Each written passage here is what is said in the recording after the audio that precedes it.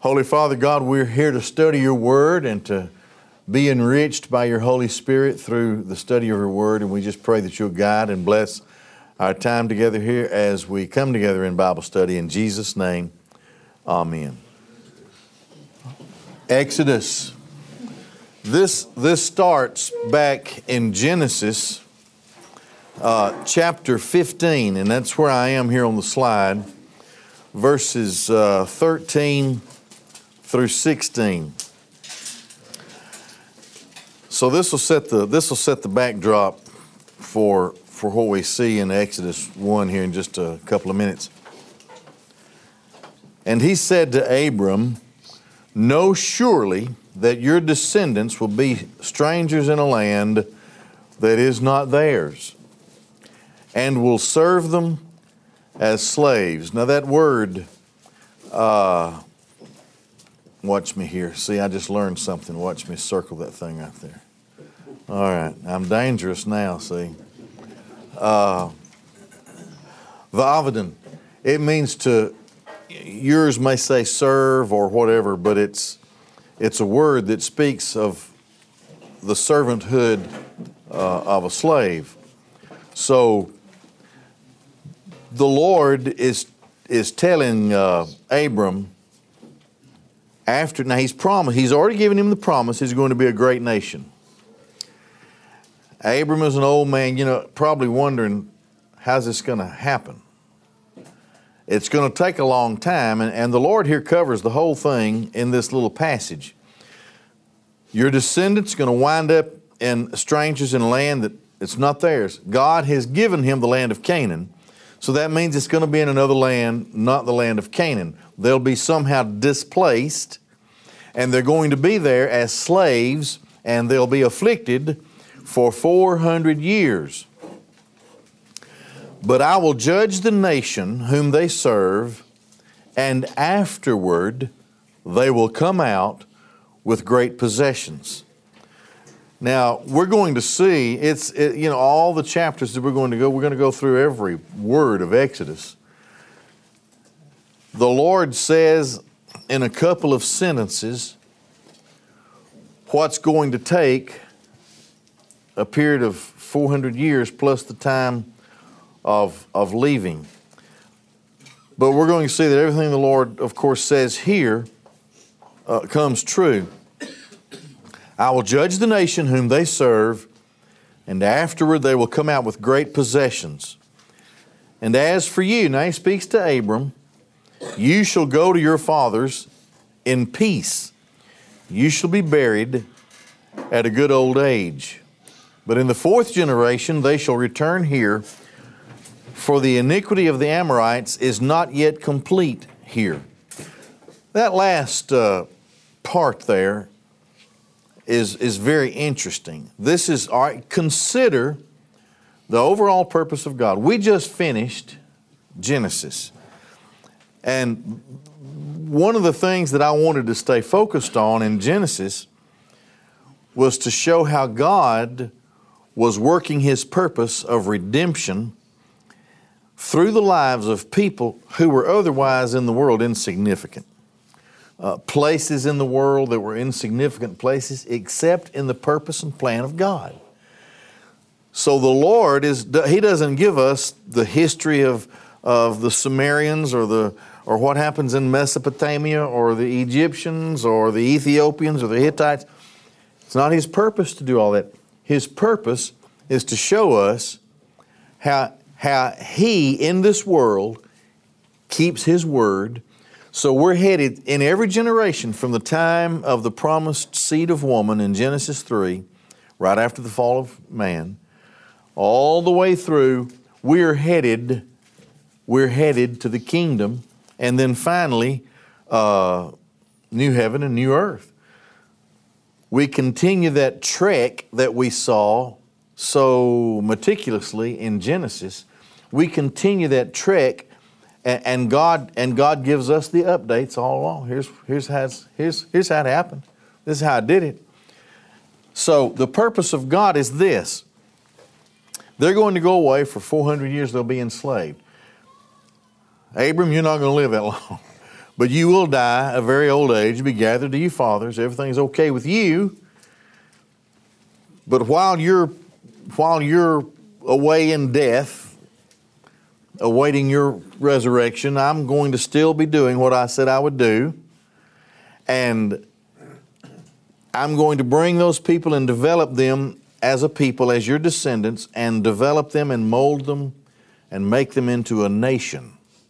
Now that's what happens. God separates them, puts them in a land, we saw this in Genesis, puts them in a land where their kind of people were despised. They were shepherds, they were agrarian and pastoral people, and the Egyptians were very snooty about that. They didn't want to mix with them.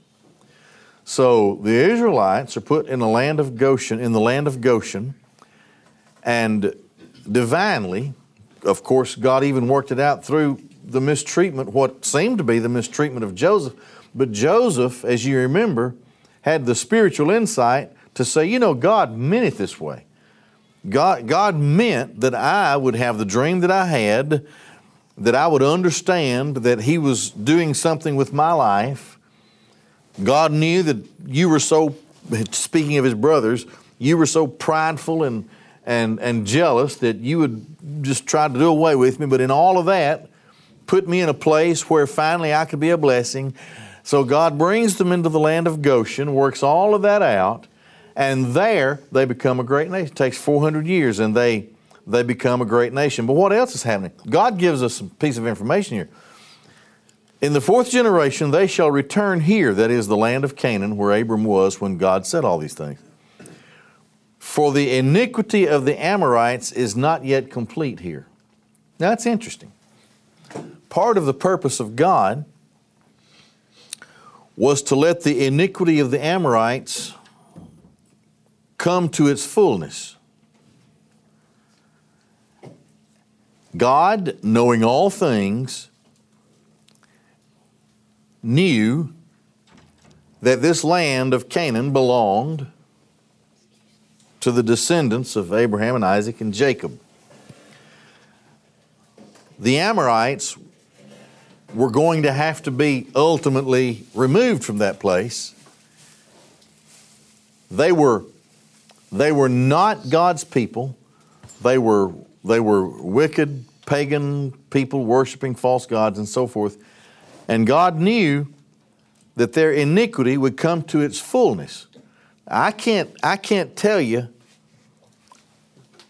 why God says it that way or how it all works out the way that God saw that it would work out, but it did. Because God said, while you're over there, while your people are over there becoming a nation, I'm going to be overseeing what I need to oversee in this land to make sure that finally they'll be brought back to the land that is theirs. And in this case, He specifically says they'll come back, and implicit in the context here is they'll come back when I punish the Amorites at last in the fullness of their iniquity, which tells us when the Amorites stand before God in judgment someday, they'll be fully aware of why they have been judged and are being judged. All right, so let's move on from there. Here is Abraham's journey.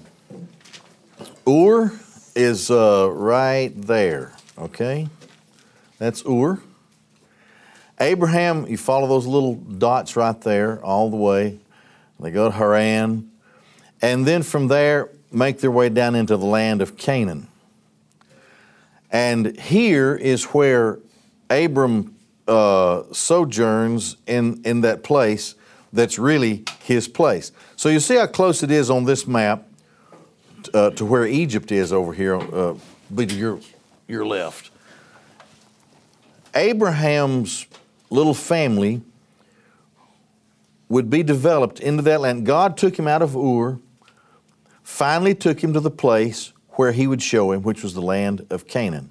Now, after this, we have Abraham and Isaac, and then Jacob and Jacob's family and his sons. And they then, because of the famine, move from Canaan, which is where Abram was promised the land, all that land, And they make their way down into Egypt. Now this Nile Delta here, the upper part of that is the land of Goshen. You'll see it here.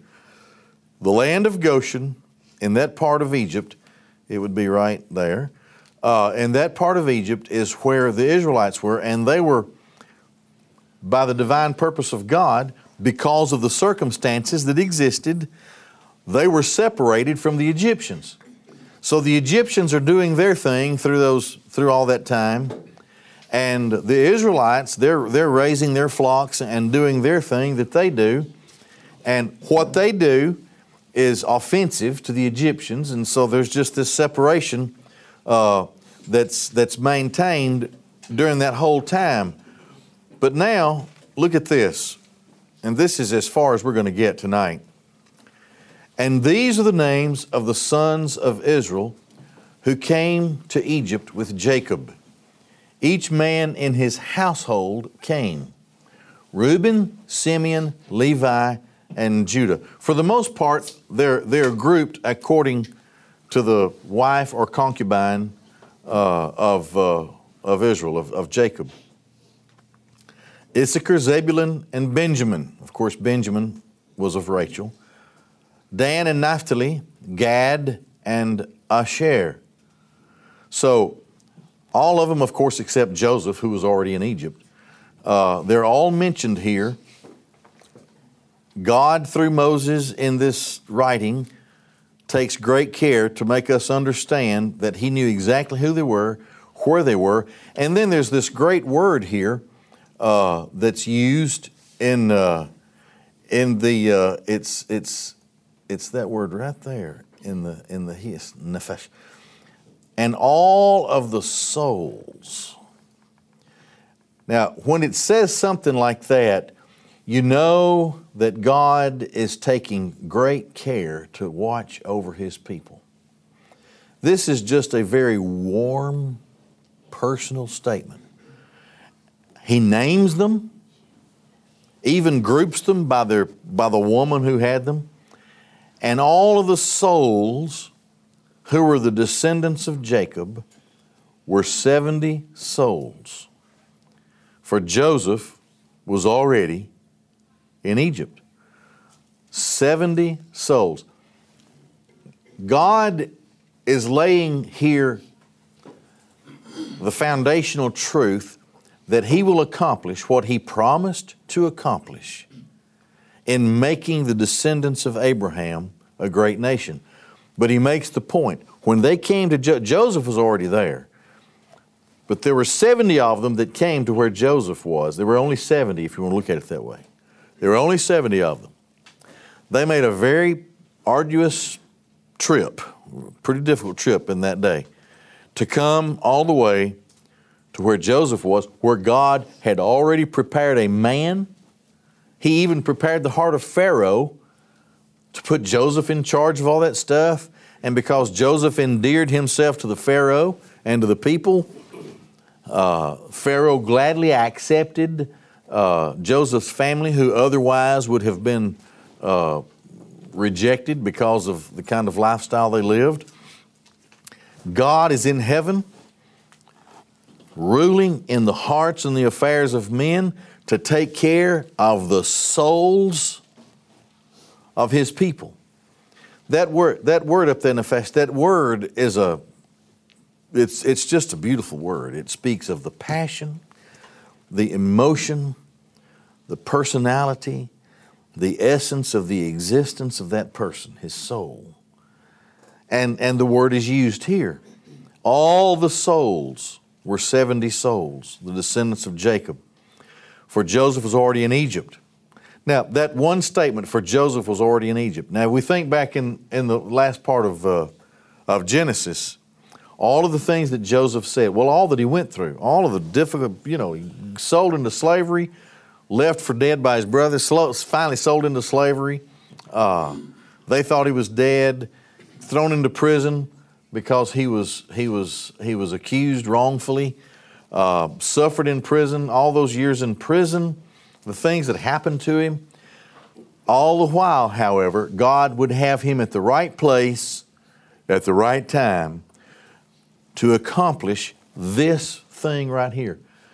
The fact, the fact that he superintended a tremendous activity for a period of those 7 years and 7 years, 14, for all that, he was the overseer of a very difficult task to save Egypt.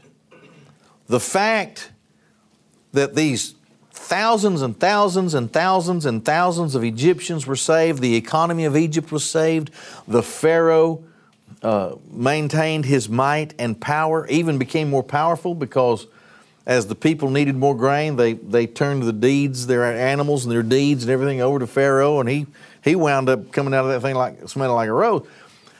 In spite of all of that happened in the world and all of those, how many thousands of other people, I don't really know. I'd have to research and think of what maybe 2 or 3 million people, I don't know, back in that day in Egypt.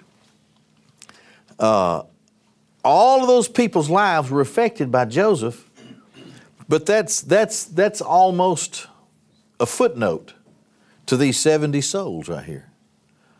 Because these 70 souls bring with them the promise of redemption for God's people. And of course we know the one is Judah, the one who carries that promise. 70 souls. All that he did for Egypt was great and wonderful, but in heaven, the noteworthiness of those 70 souls is what God was focused on. And that's what he says here. Nothing is said here about all that Joseph did. At this point, nothing is said about all that Joseph did for Egypt. Nothing. That's not the point here. The point is that God made that promise to Abraham. God is leading the world to that lonely, sublime figure on the cross, who then through death, burial, and then resurrection and ascension and second coming will forever establish the kingdom and his own people, that we might be with him forever. But here, the whole focus, amazingly, is on those 70 souls. Something is said about the Amorites. Didn't say anything about the souls of the Amorites, did it? Didn't say anything. Things will be said about the Egyptians. They're not addressed the way God addresses these people here. This is the story of redemption. This is the story of the Bible. This is the main thing. All of the wars and the pharaohs and all the kingdoms of the world and everything else, those things, those events of history, those people of history, they're just an asterisk, if that much, in the purpose of God. He uses them as he sees fit for the moment that the souls of his own might be carried finally to ultimate redemption. That's what it's all about. Now, here is where we see what happened. This lays the foundation then of the rest of the events of Exodus. Joseph and all his brothers died, and all that generation. But the sons of Israel were fruitful and increased abundantly and multiplied and grew exceedingly great, and the land was filled with them.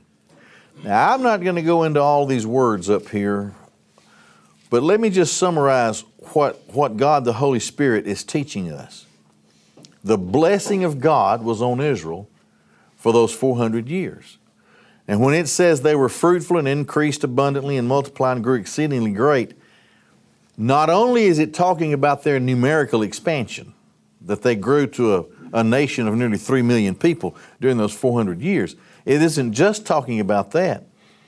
It also leads us to the understanding that through God's blessings, these people were becoming significant right there in the heart of Egypt. Now, Egyptians were proud, and we're going to see that another Pharaoh comes along, and he doesn't have the same warmth toward the memories of Joseph that the previous pharaohs did. and obviously becomes jealous, concerned, or whatever about the increase, the fruitfulness, not just numerically, but they were beginning. I believe what it's saying here is they were beginning to become a force economic. Now they didn't have. It was never at this point in their history. It was never their point to think of themselves, I don't think, as a nation who needed a king. Everything had always worked well for them in the previous line of pharaohs. So it wasn't ever their thought. But this promise of a deliverer, Moses, this promise of a deliverer becomes an item of concern. And the events and the mindset of the day, because of jealousy and fear of the Israelites, causes the Egyptians to do what they do. Why? Because I think if we went back in that day, we would see a tremendous group called Israel in the land of Goshen who could have been their own nation, prosperous, knew how to develop things and make things increase.